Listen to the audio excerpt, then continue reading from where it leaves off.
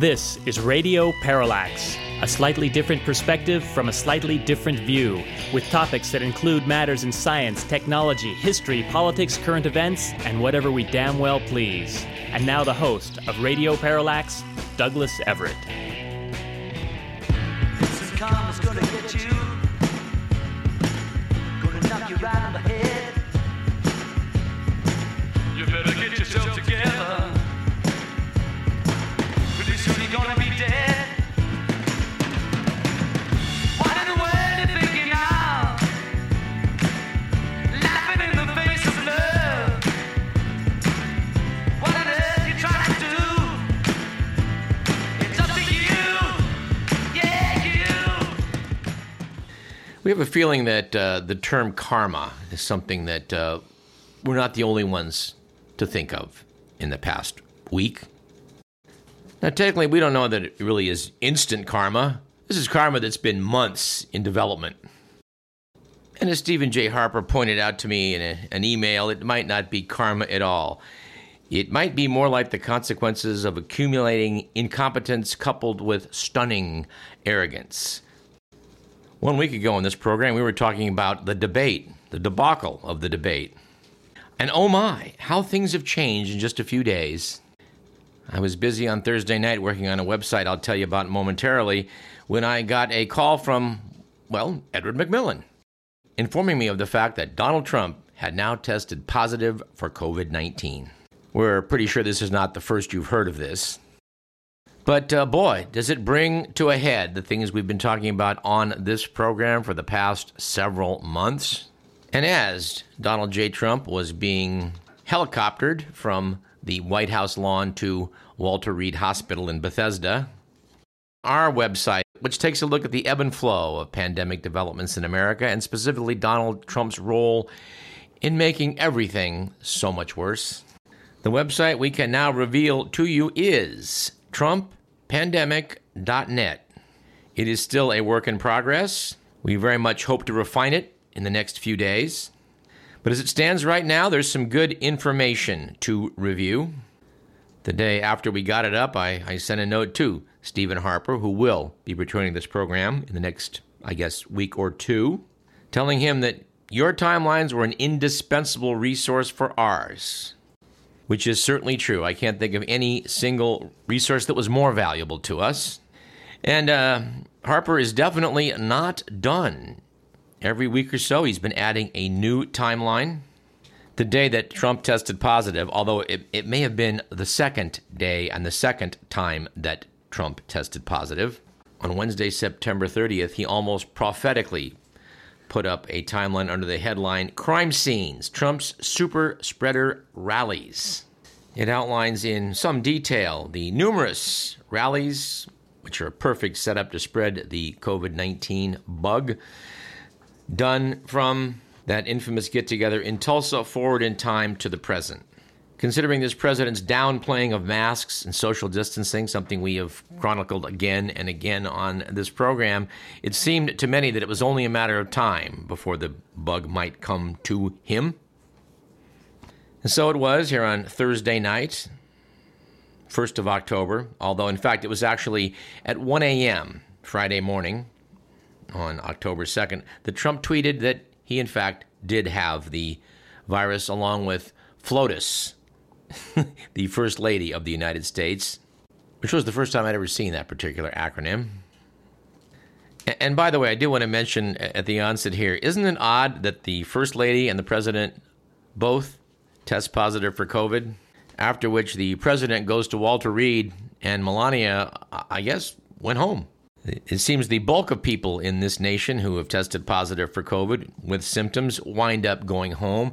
And in our second segment today, we're going to talk to someone who is in that exact boat.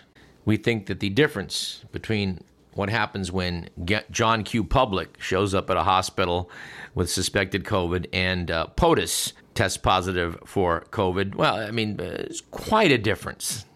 It's one thing for Trump to announce that he's leaving Walter Reed on Monday at 6:30 p.m. with the advice to the public, don't be afraid of COVID. Don't let it dominate your life. We have developed under the Trump administration some really great drugs and knowledge. He just can't resist taking credit for what drugs and knowledge have been developed in this country since the outbreak of the pandemic. But as we'll talk about in our second segment today, there's a big difference between you or I catching the bug and seeking treatment, and the president testing positive, feeling a bit lousy, according to some reports being maybe a little short of breath, getting oxygen, and then having a Marine helicopter show up on the White House lawn to ferry you to Walter Reed in Bethesda, Maryland. After which, a team of crack physicians descends upon you to give you the necessary diagnostic evaluations, which they have been very wary about informing the public. We presume the president received a chest X-ray and a CT scan, but they're just not telling us whether they did or what they found. Mr. Miller points out that one thing's for sure in all of this discussion of treatments of the president, hydroxychloroquine has not been mentioned.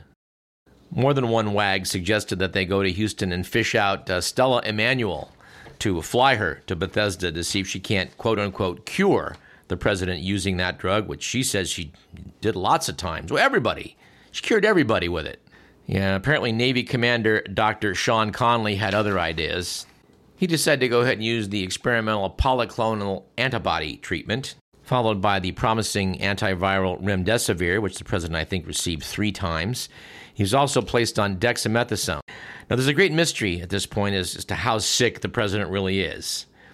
In photos, he doesn't look so hot. The doctors, of course, are putting a good face on this, saying, oh, no, he met all the criteria for being discharged, which is causing a lot of other docs to roll their eyes. Like, you know, you wouldn't normally send the guy home, most likely, if he was seriously ill, and he apparently is rather seriously ill. He did have episodes where his oxygenation dropped to worrisome levels, something that they didn't want to answer the questions of when they were probed by reporters. They finally did admit, well, yeah, he did drop a couple of times. Mark Meadows took reporters aside to say, look, he's really not out of the woods. This is serious, after which Trump was furious with him. As seems to be the case with anything to do with the Trump administration. The data is confused and contradictory, and in many instances doesn't quite make sense. Here's a bit of reporting from Jim Acosta at CNN I had to laugh at. After Mark Meadows said to reporters, the president's vitals over the past 24 hours were very concerning, and the next 48 will be critical in terms of his care. We are still not on a clear path to full recovery. A much less sanguine assessment than that of Dr. Sean Conley. Well, Trump was outraged. Apparently, multiple sources leaked to the press that the president was mad at Meadows. Said Jim Acosta, the chief of staff is now viewed by Trump advisors as having damaged the credibility of the current medical briefings on the president's bout with the coronavirus, which causes us to say, you know, you really do hate to see the president's credibility being damaged. And of course, Conley, doing his duty as a good Navy commander, when asked about the remarks of Meadows, tried to blame the media, saying that the top aide's remarks had been, quote, misconstrued, unquote. I like the fact that Dr. Conley, when on Sunday was asked why it was he hadn't disclosed the president was administered oxygen, he said he wanted to, quote, reflect the upbeat attitude of the team, unquote. Adding, I didn't want to give any information that might steer the course of illness in another direction. Apparently, Dr. Conley is under the impression that if he says something that's not optimistic, it will have a bad effect on the president's health. But he added, in doing so, it came off that we're trying to hide something, which wasn't necessarily true. No, I guess it wasn't necessarily true, but let's just say it wasn't necessarily untrue either. Anyway, on Sunday, the president evidently felt the need for some adulation from his public, so he got in a car with Secret Service agents and had them drive around so he could wave at his supporters. Doctors have criticized this for putting the Secret Service at risk needlessly for a photo op. And speaking of photo ops, no sooner does the president return to the White House on Monday evening when he goes up the steps and removes his face mask. Now, last Thursday, which seems like an eon ago, Thursday, October 1st, the word had gotten out that presidential aide Hope Hicks had tested positive for COVID. And it was known that she did go with the president to the debate in Ohio and evidently flew with him the next day to a rally, I think, in Minnesota, even though, as I understand it, she was known to be positive at that point. When the president first tested positive remains a bit of a mystery. The best evidence seems to suggest that he tested positive on Wednesday, September 30th. When he appeared on Fox News the next day and was asked about it, he said, well, I've taken a test and it's pending right now, which was the test which showed that he was surely positive. And of course, in conjunction with the president's positive test, we have a slew of White House staffers and senators and other people relate to that Rose Garden press conference on Saturday, September 26th, where the president introduced his pick for the Supreme Court, Judge Amy Coney Barrett, to the public. I think at last count, we're not sure about this, but at last count, apparently 11 people that attended that event have now tested positive. Some hours before he tweeted that he was positive, Trump attended a fundraiser in New Jersey, which evidently exposed lots of folks there to a man who was now shedding virus, a man who does not like to wear a mask or social distance. With time, we may understand more of how this all developed, and then again, knowing the Trump administration, with time, we may know less as the waters get muddied. The median time to show symptoms after exposure appears to be about 5 days. Dr. Anthony Fauci has reminded us of that, which is exactly right for the Rose Garden event on Saturday to being symptomatic on Thursday. Looking ahead to the future, by the way, since most people tend to shed the virus for the next 10 days, the president's going to be infectious till at least probably Saturday, October 10th. I have heard a report that 7 of the 9 people that were in the same room with Trump as part of the debate preparation have now tested positive, including Governor Chris Christie. Oh, and apparently it was the former New Jersey governor who suggested to Trump that he keep interrupting Biden because Biden has a bit of a stutter, and that tends to fluster people that have a stutter. In the month of October, it was the plan of Donald Trump and his White House aides to move the discussion in this country away from COVID virus onto how the economy is it's going to do great any minute now. We do like the fact that at one of his recent rallies, Trump said that if he's reelected, he will get rid of the COVID pandemic. And we're thinking now would be a better time. But hey, that's just us. I'm especially intrigued by the fact that Dr. Connolly mentioned at one point on Saturday the president was just 72 hours into the diagnosis. That puts it back to midday Wednesday. If you will forgive me for speculating, and I hope you will, I would like to speculate that the president was given a positive test on Wednesday and said, oh, that can't be right. But the next day, when he tested positive a second time and started to not feel well, then he realized, well, he has it. This might be a good time to quote from a wonderful piece that appeared in the New York Times on the 4th of October. A piece by Annie Karnai and Maggie Haberman. Starts out as follows. As America locked down this spring during the worst pandemic in a century, inside the Trump White House, there was the usual defiance. The tight quarters of the West Wing were packed and busy. Almost no one wore masks. The rare officials who did, like Matthew Pottinger, the Deputy National Security Advisor, were ridiculed by colleagues as alarmist. President Trump at times told staff wearing masks in meetings to get that thing off, said an administration official. Everyone knew that Trump viewed masks as a sign of weakness, officials said, and that his message was clear. Quote, you were looked down upon when you would walk by with a mask, unquote. That's a quote from Olivia Troy, the top aide in the coronavirus task force, who resigned in August and has now endorsed former Vice President Joe Biden. And of course, in public, some of the president's favorite targets were mask-wearing White House correspondents. He told Jeff Mason of Reuters, would you take it off? I can hardly hear you, in May, then mocked Mason for wanting to be politically correct when he refused. Noted the Times, this past week, a White House long in denial confronted reality after Trump and the First Lady both tested positive for the virus, along with Hope Hicks, a top White House aide, and Bill Stepien, the Trump campaign manager, among others. The outcome appeared shocking, but also inevitable in a West Wing that assumed that a rapid virus test for everyone who entered each morning were substitutes for other safety measures, like social distancing and wearing masks. Someone sent me a text on Thursday in the wake of Hope Hicks testing positive, where there was a quote from the White House about how, negative test, doesn't protect you. My reaction to that was, what kind of idiot would imagine that negative test would protect you? And apparently the answer to that is the Trump White House. The Time notes that Trump testing positive was the byproduct former aide said, of the recklessness and top-down culture of fear that Trump created in the White House and throughout his administration. If you wanted to make the boss happy, they said, you left the mask at home. When the nation went into a lockdown in March, Trump was determined to play down the virus. He talked of reopening as soon as Easter, April 12th. He pushed states to lift restrictions early and pressured schools, churches, and businesses to go back to normal, all in the hope of saving his campaign. But behind the White House gates, Trump and his aides relied heavily on the daily rapid testing available to them. At times, Trump took numerous rapid tests throughout the day. Let that sink in. At times, Trump took numerous rapid tests throughout the day. The piece notes that aides were divided on the risk. Jared Kushner, the first son-in-law and senior advisor, and Dan Scavino, the White House social media director, were among the least concerned, said colleagues. They viewed themselves as protected because of the testing available to them and maintained that getting the virus was not a death sentence. Colleagues said that newcomers to Trump's orbit, like Kayleigh McEnany, the White House press secretary, never wore a mask in his presence, in what was interpreted by other staff members as an attempt to please her new boss. Anyway, it's worth reading this piece. It's in entirety, but I have one more quote from it I cannot resist.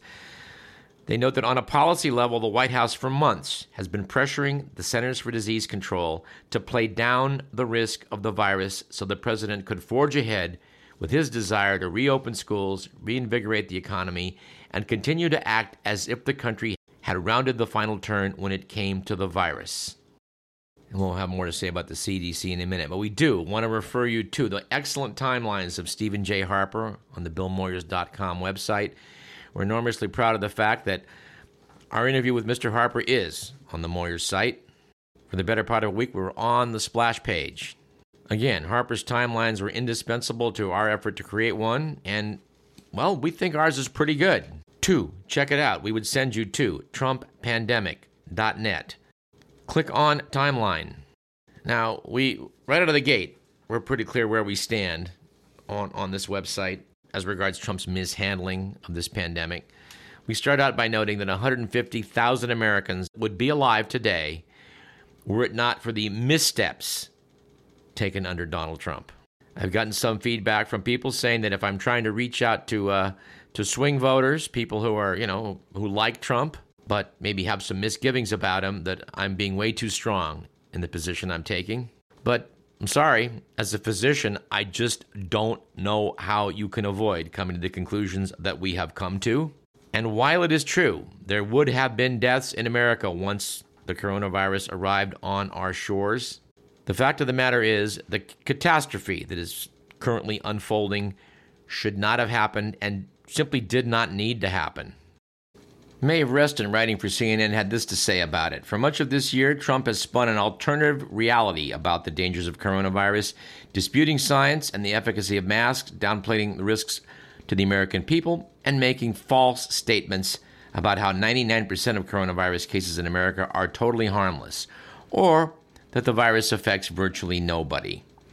He encouraged his aides and advisors to live in that dangerous fantasy land, pushing his luck to the limits as late as this last week, when he again recklessly gathered thousands of unmasked Americans at his political rallies and packed the top officials in government into a Rose Garden ceremony.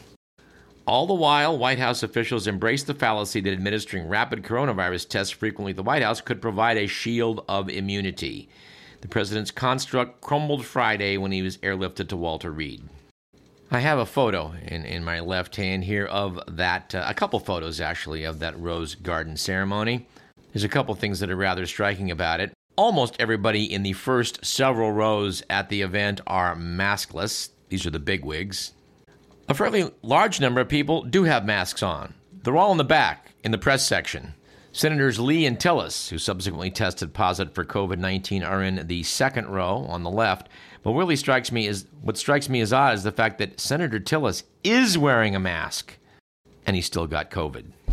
Judging by the number of cases that have come out of presumably this event, it appears to be a super spreader event and a disease cluster which warrants further investigation. As mentioned on this program ad infinitum, the basis for dealing with a pandemic is to test for it, to contact trace individuals that have contracted it, and to isolate as necessary.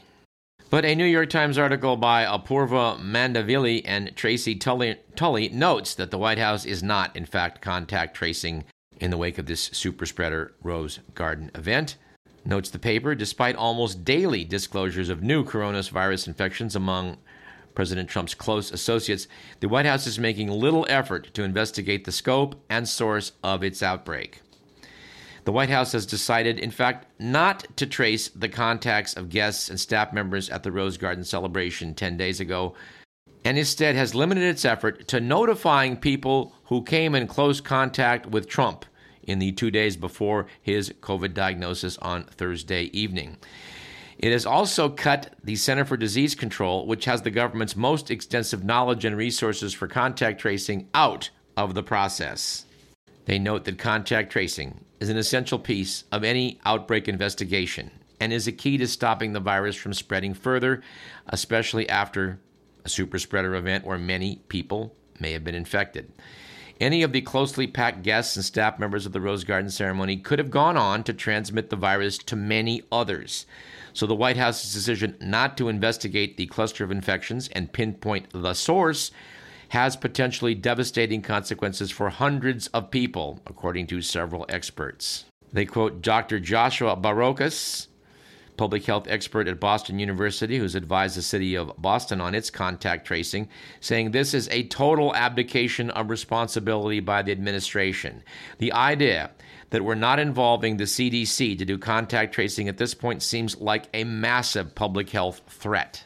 The piece notes that even the contact tracing efforts within the 2-day window have been limited, consisting mostly of emails notifying people of potential exposure rather than the detailed phone conversations to warn anyone who may have been exposed, coach them on which symptoms to look for, and counsel them to isolate if they do begin to show symptoms.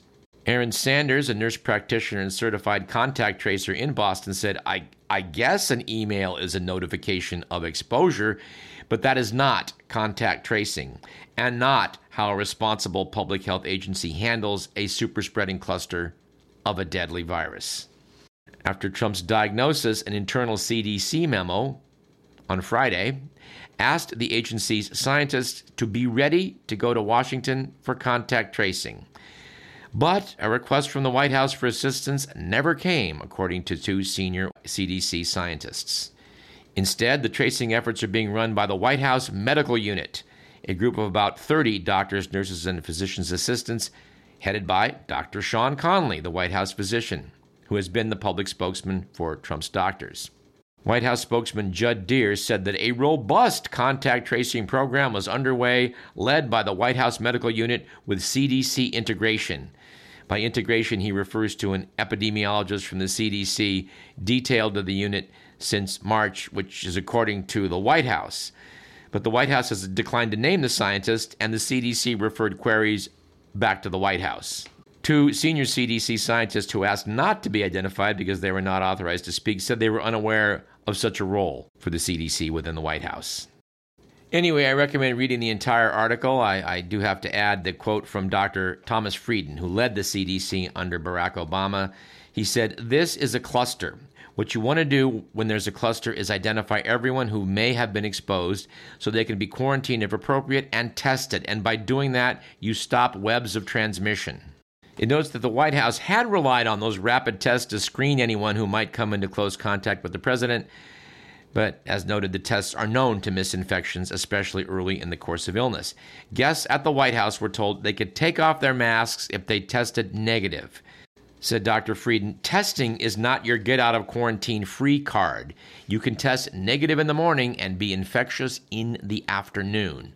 And that is one reason I think we've had this cluster in the White House, an over-reliance on testing. And some experts have added they're particularly worried about the cooks, gardeners, security guards, stenographers, cleaning crew, and others who tend to be forgotten in all this. Said Dr. Barocas, I think it's immensely important we not just focus on Melania Trump right now and whatever senator comes down with it. It's not just the 400 people that work in the White House, it's their families that they go home to. The need for extensive contact tracing, if for no other reason to protect vulnerable communities that are 2nd or 3rd degree removed, is massively important. And indeed, Michael Shear, a White House reporter with the New York Times, has noted that he's pretty sure he was infected on the day President Trump announced his pick for the Supreme Court, but 9 days later, he had not heard one word from the White House about any contact tracing efforts.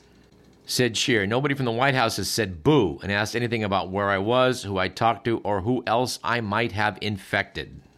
Noted CNN Business, members of the press corps have generally taken more precautions than the White House officials during the crisis. Quoting Zeke Miller is saying, if you look around, travel on Air Force One, the press is always wearing a mask, and that has been a requirement of ours for some months now. Shear noted on October 5th that the president chatted with reporters on Air Force One on the night of his Pennsylvania rally, which would have been on September 22nd. By the way, at the rally held in Pittsburgh, Trump mocked former Vice President Biden for wearing a face mask. On the night of that rally, anyway, the president chatted with reporters on Air Force One, and Shear noted he was not wearing a mask, and he spoke to us for about 10 minutes off the record. Anyway, we do need to take a short break. I do note a valuable article that was sent me about how to conduct contact tracing. We'll talk about that probably late in the next segment. I do want to thank the person that sent that to me, which was, oddly enough, Edward McMillan. You're listening to Radio Parallax. I'm Douglas Everett. By all means, stick around.